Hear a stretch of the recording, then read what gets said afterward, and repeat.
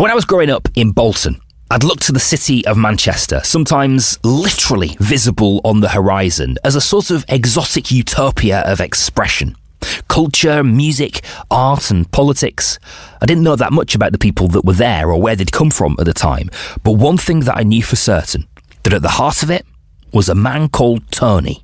Now, a new 600-page book, published today, grapples with the life of this complex, contradictory, brilliant, flawed human being. What, you didn't think we were going to get that far into a podcast about Manchester without a mention for Anthony H. Wilson, did you?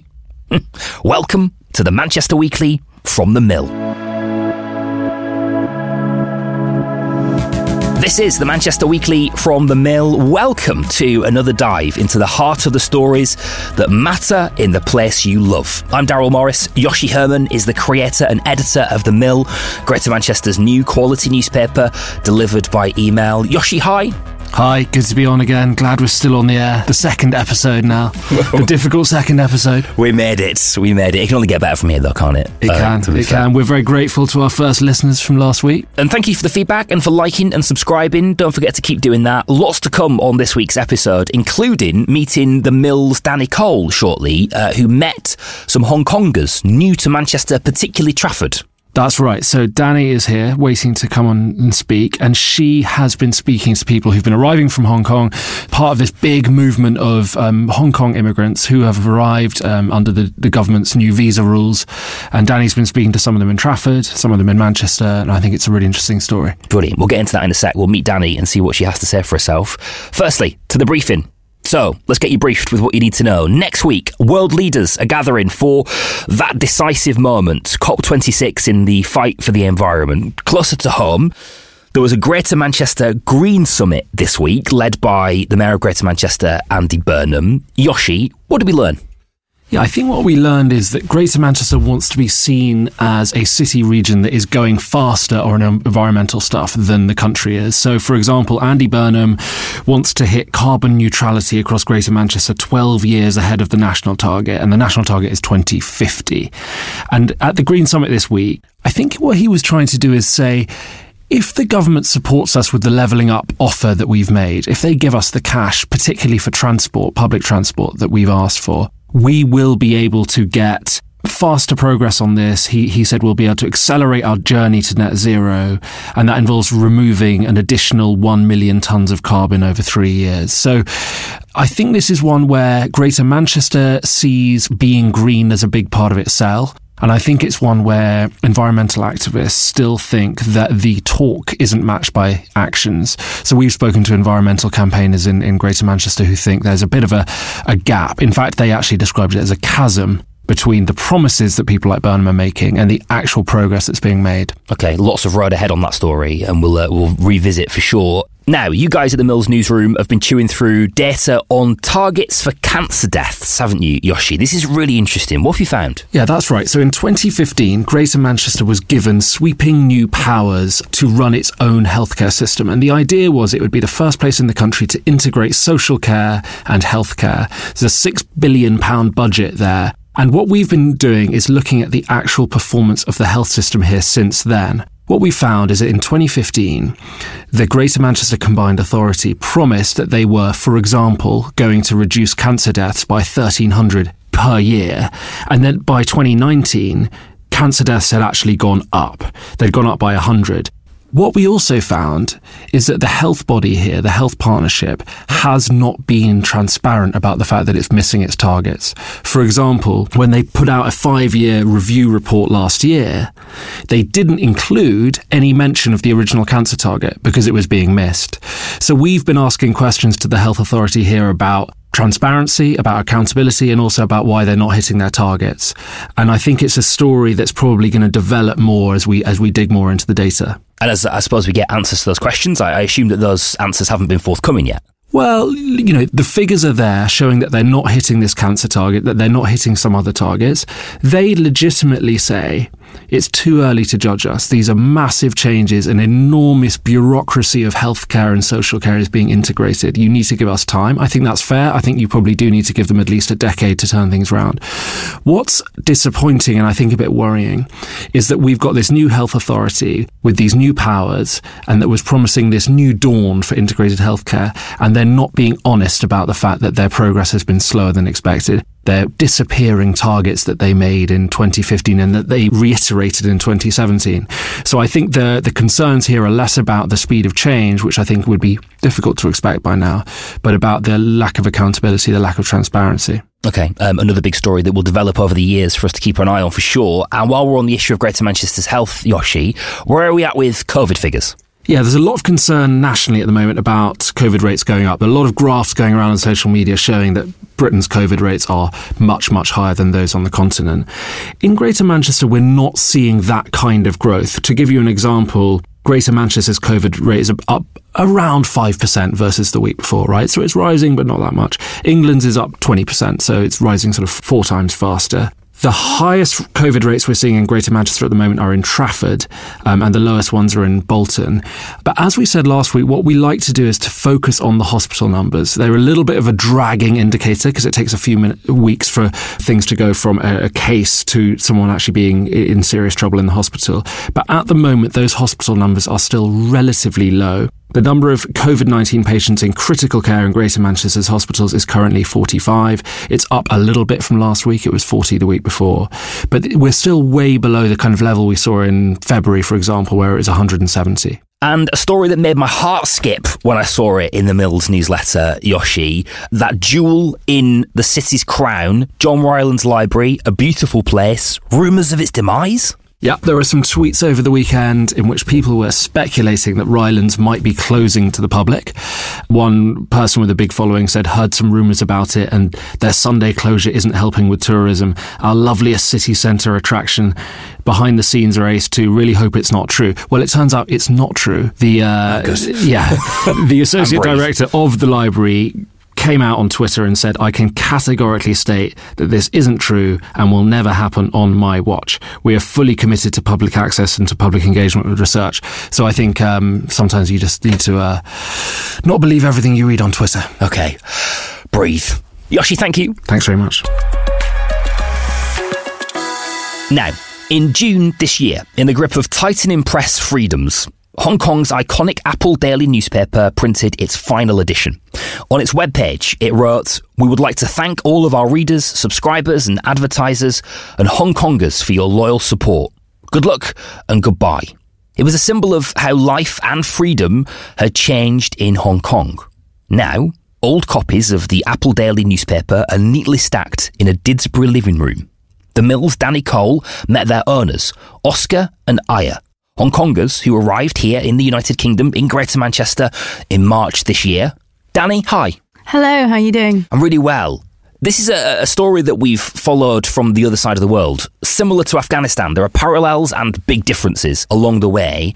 It's now arrived, like that other story, here in Greater Manchester. How did you set about meeting the Hong Kongers, Danny, that have arrived here? Well, we initially got an email from a man called Sean Ennis. He's part of the Trafford Liberal Democrats. And he was emailing us to tell us about a motion that they were passing called Hong Kongers in Trafford, which basically was aiming to provide greater support for people coming over here to Manchester. And we were actually signposted to a group called Trafford Hong Kongers, so they are Alex and Wing Sung, so 2 people who'd come over earlier this year. And they knew some people in the community, so they kindly put me in touch with Oscar and Aya, who are currently living in Didsbury. And so who are Oscar and Aya? They're just your typical, working couple back in Hong Kong. Aya worked as a program officer. Oscar, sat on a governing body of schools. So they had some real insight into sort of the Hong Kong education system, which was partly one of the reasons why they chose to leave Hong Kong. Which was a big motivating factor in them wanting to leave Hong Kong, I guess, as freedom started to tighten to come to Manchester. Yeah, exactly. So, as you know, the national security law, which was, recently introduced, they had some real concerns, for the future of their children. When I met them, they were explaining some of the things that, would be introduced. So, children would have to memorise crimes such as subversion and dallying with foreign forces. I'm not sure what the particular phrasing was, but, they had real concerns and they wanted their children to grow up in an environment where, they weren't being forced to be patriotic or kind of submit to a regime they didn't want to live under. The story of how Hong Kongers arrive in the UK is well known and well told. There is an obvious channel there, and that's been well documented and very newsworthy. Why Manchester specifically, though? That's a really interesting point. So after talking with Trafford Hong Kongers and Oscar and Aya, one of the motivations for moving to Manchester is that the price of living here is quite cheap. A lot of Hong Kongers actually are able to buy houses cash in hand, because the house prices in Hong Kong are absolutely, off the charts. Also, the issue of space, green space, is really important. So in Hong Kong, obviously, the urban density is very high. The amount of green space, the quality of living, Aya said, it felt very high pressured. So they wanted to move somewhere where the pace of life was a bit slower. Their children would have room, to enjoy the parks and, the housing. When I went to meet them, they were living in sort of a 3-bed house. So obviously they had more space. In Hong Kong, they were actually living in a 2-bed apartment. So 4 of them in one place. So fascinating. Okay, and you can meet Oscar and Aya yourself and find out more about the Hong Kongers who've arrived in Manchester at manchestermill.co.uk.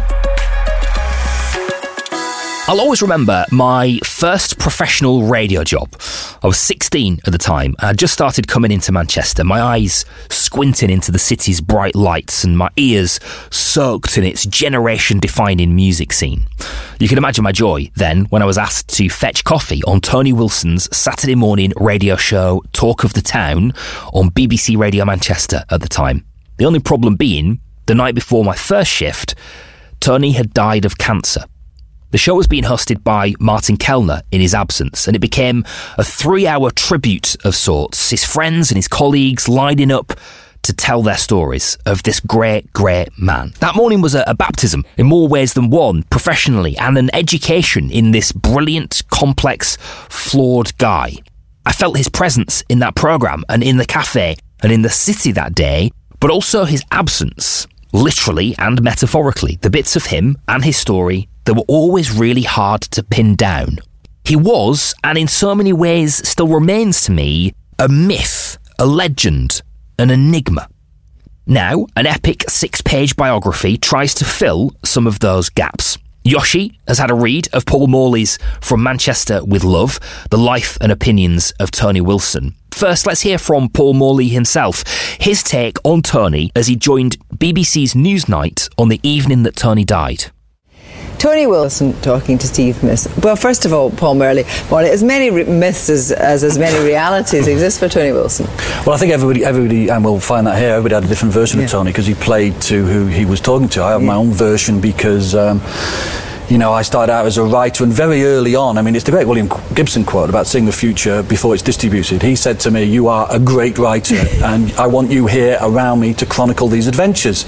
And I didn't believe him. I didn't believe a lot of things he said because it all seemed so preposterous, the way he would remake and remodel Manchester, the way that he would, become more than what he was at the time, which was this rather bizarre television presenter. Eventually, everything he said would become true, and he became like this weird metaphysical mayor of Manchester. And everything he said would happen, he kind of made happen. He was like a historian before it happened, but everybody has a different view of him, and I think a lot of it was coloured very early on by the fact that he started as a light entertainer. Music critic Paul Morley speaking on Newsnight, talking about his friend and collaborator Tony Wilson. Yoshi, why are we talking about Paul Morley? Well, this new book comes out today. It's been a long time in the works. Paul Morley knew Tony Wilson from the mid-1970s right until he died. It's been known among people who sort of care about Tony Wilson and his legacy that this book was coming. People have been tweeting for years, all I want for Christmas is Paul Morley's Tony Wilson biography. So this is a highly anticipated moment. I think it's a big Manchester book. I think whether you like Tony Wilson or whether you like Paul Morley's writing style or whatever, this is a sort of big moment in the city when a book like this comes along, because it's not really just a book about Tony Wilson. It's a book about Manchester. It's a book about Manchester history, Manchester culture. It names dozens of different places and pubs and clubs and hangouts in Manchester. So I think it's really one that's worth thinking about and looking at. And right at the heart of this book, Yoshi, is the relationship between Paul and Tony, right? That's right. So Paul Morley in the 1970s, mid-1970s, was an 18-year-old punk sort of fan. He ran a fanzine. There was a sort of flowering of these homemade magazines at the time that were trying to reflect this new energy that was sort of pulsating through music and culture at that time in Manchester. And he came to Tony Wilson's attention. Tony Wilson was about 7 years older. He was already a star of Granada. He had a briefly on the air, but ever since sort of much talked about show called So It Goes, about music.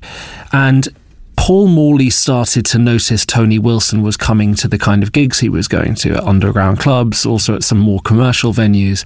And the two met at some point in the mid-70s. It's not entirely clear when. Paul Morley can't actually remember the day they met. But quite quickly they developed a relationship. And I think this book is really a document of Paul Morley's relationship with Tony Wilson more than it is anything else, because what emerges from it is that they had this strange relationship, which was Paul Morley became a music writer at the NME, and therefore he was someone who Tony Wilson wanted to have on side. As Factory Records got off the ground, it was important for Factory's bands to be written about in the NME. Paul Morley was a huge enthusiast for what Tony Wilson and Factory were doing. He wrote about them regularly, but at the end of the 70s, he moved to London to take up a full-time writing gig in London. And apparently that was a moment of real tension between the two, because Morley says, Tony Wilson basically never forgave him for that betrayal in his mind of leaving Manchester, a thing that Tony Wilson said he would never do, and which he never did.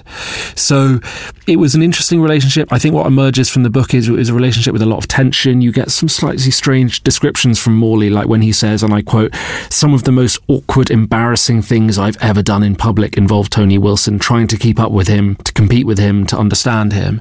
It certainly wasn't a comfortable and warm and natural relationship. There clearly was some warmness between them, but there was also some competition, some sort of reliance, some bad will after Morley moves away. So that really emerges from this book in a strong way. And I get the sense that he sort of describes Tony as I have always sort of seen him, which is as almost like a sun around which everything orbits. There's a brilliant line from him where he says, when he was interested in you, he could place you at the centre of his world. If that infatuation ended, usually overnight, it was like being ejected into space, which is brilliant. I mean, that's a great line. And it kind of, I think for me, it sums up how I assumed Tony Wilson's relationship with Manchester was. Yeah, I think what we get in this book, every couple of chapters, is we get a bit more of an insight into why it is that it is Paul Morley writing it and why their relationship developed in this slightly strange way. I sometimes get the impression in this book that Paul Morley became a bit obsessed with Tony Wilson. He talks about the fact that even if they didn't speak for ages, even if he wasn't in Tony Wilson's good books, he would still think when he wrote something or when he did something on TV, I wonder what Tony would think of that.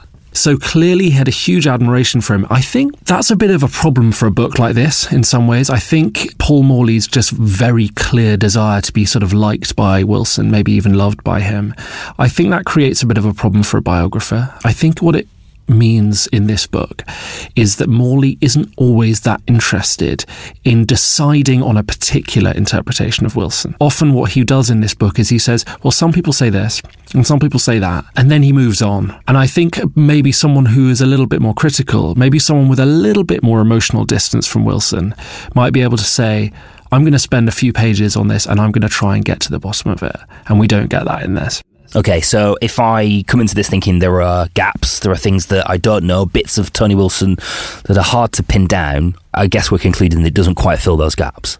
It fills some gaps, I think. I think there's a strong couple of 100 pages near the end of the book where Paul Morley interviews key players in the world of Factory, in the world of the Hacienda. These are people he's known for decades. They're people he's written about many times before.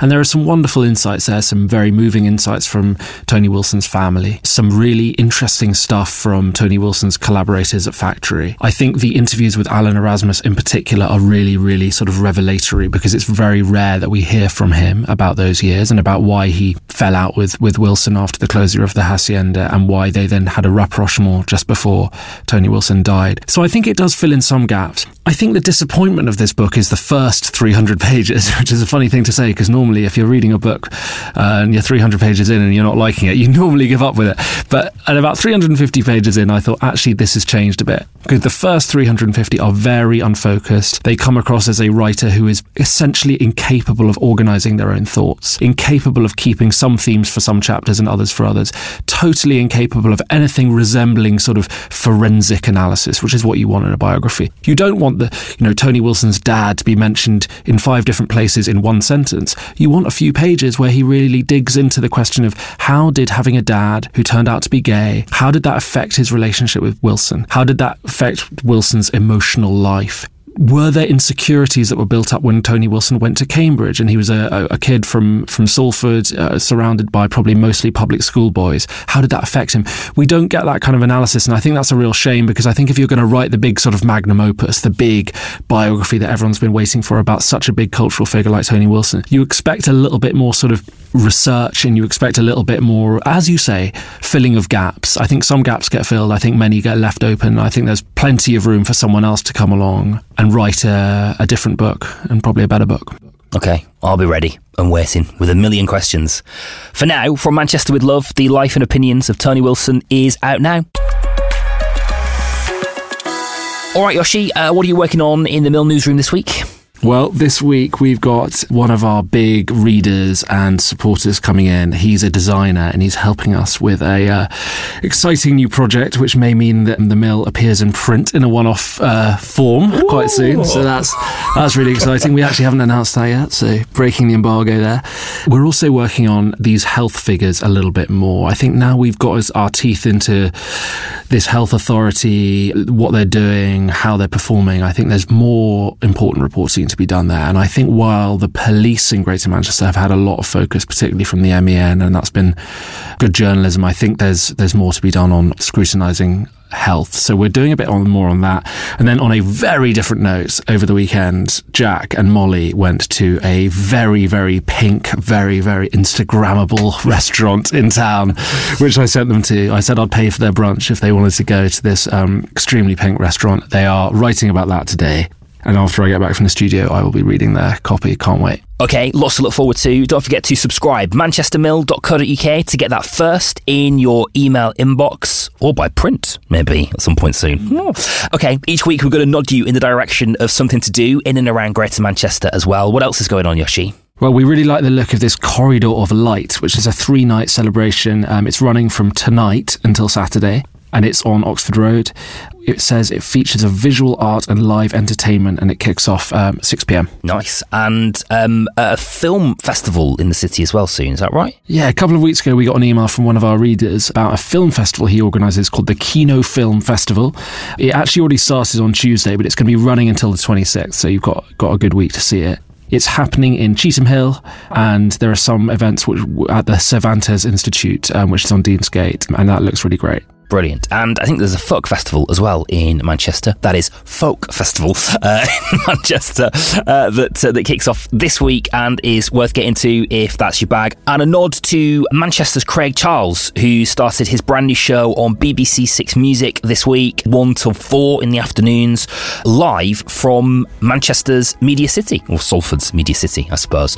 So a local boy doing a big BBC Six Music show out of Manchester, worth a listen in the afternoon. That's it from us for this week. Yoshi, thank you. Thanks very much. Thank you to Danny as well, and thank you for being a part of this. Don't forget, we would love it if you could hit like, follow, subscribe on this podcast. You'll be the first to hear about a brand new episode as it lands every Thursday. And there is plenty more where this came from in the Mill newsletter, news, events and deep dives into fascinating stories straight into your email inbox. Just subscribe at manchestermill.co.uk. Give us a 5-star review on iTunes. 5-star review. That's what we want.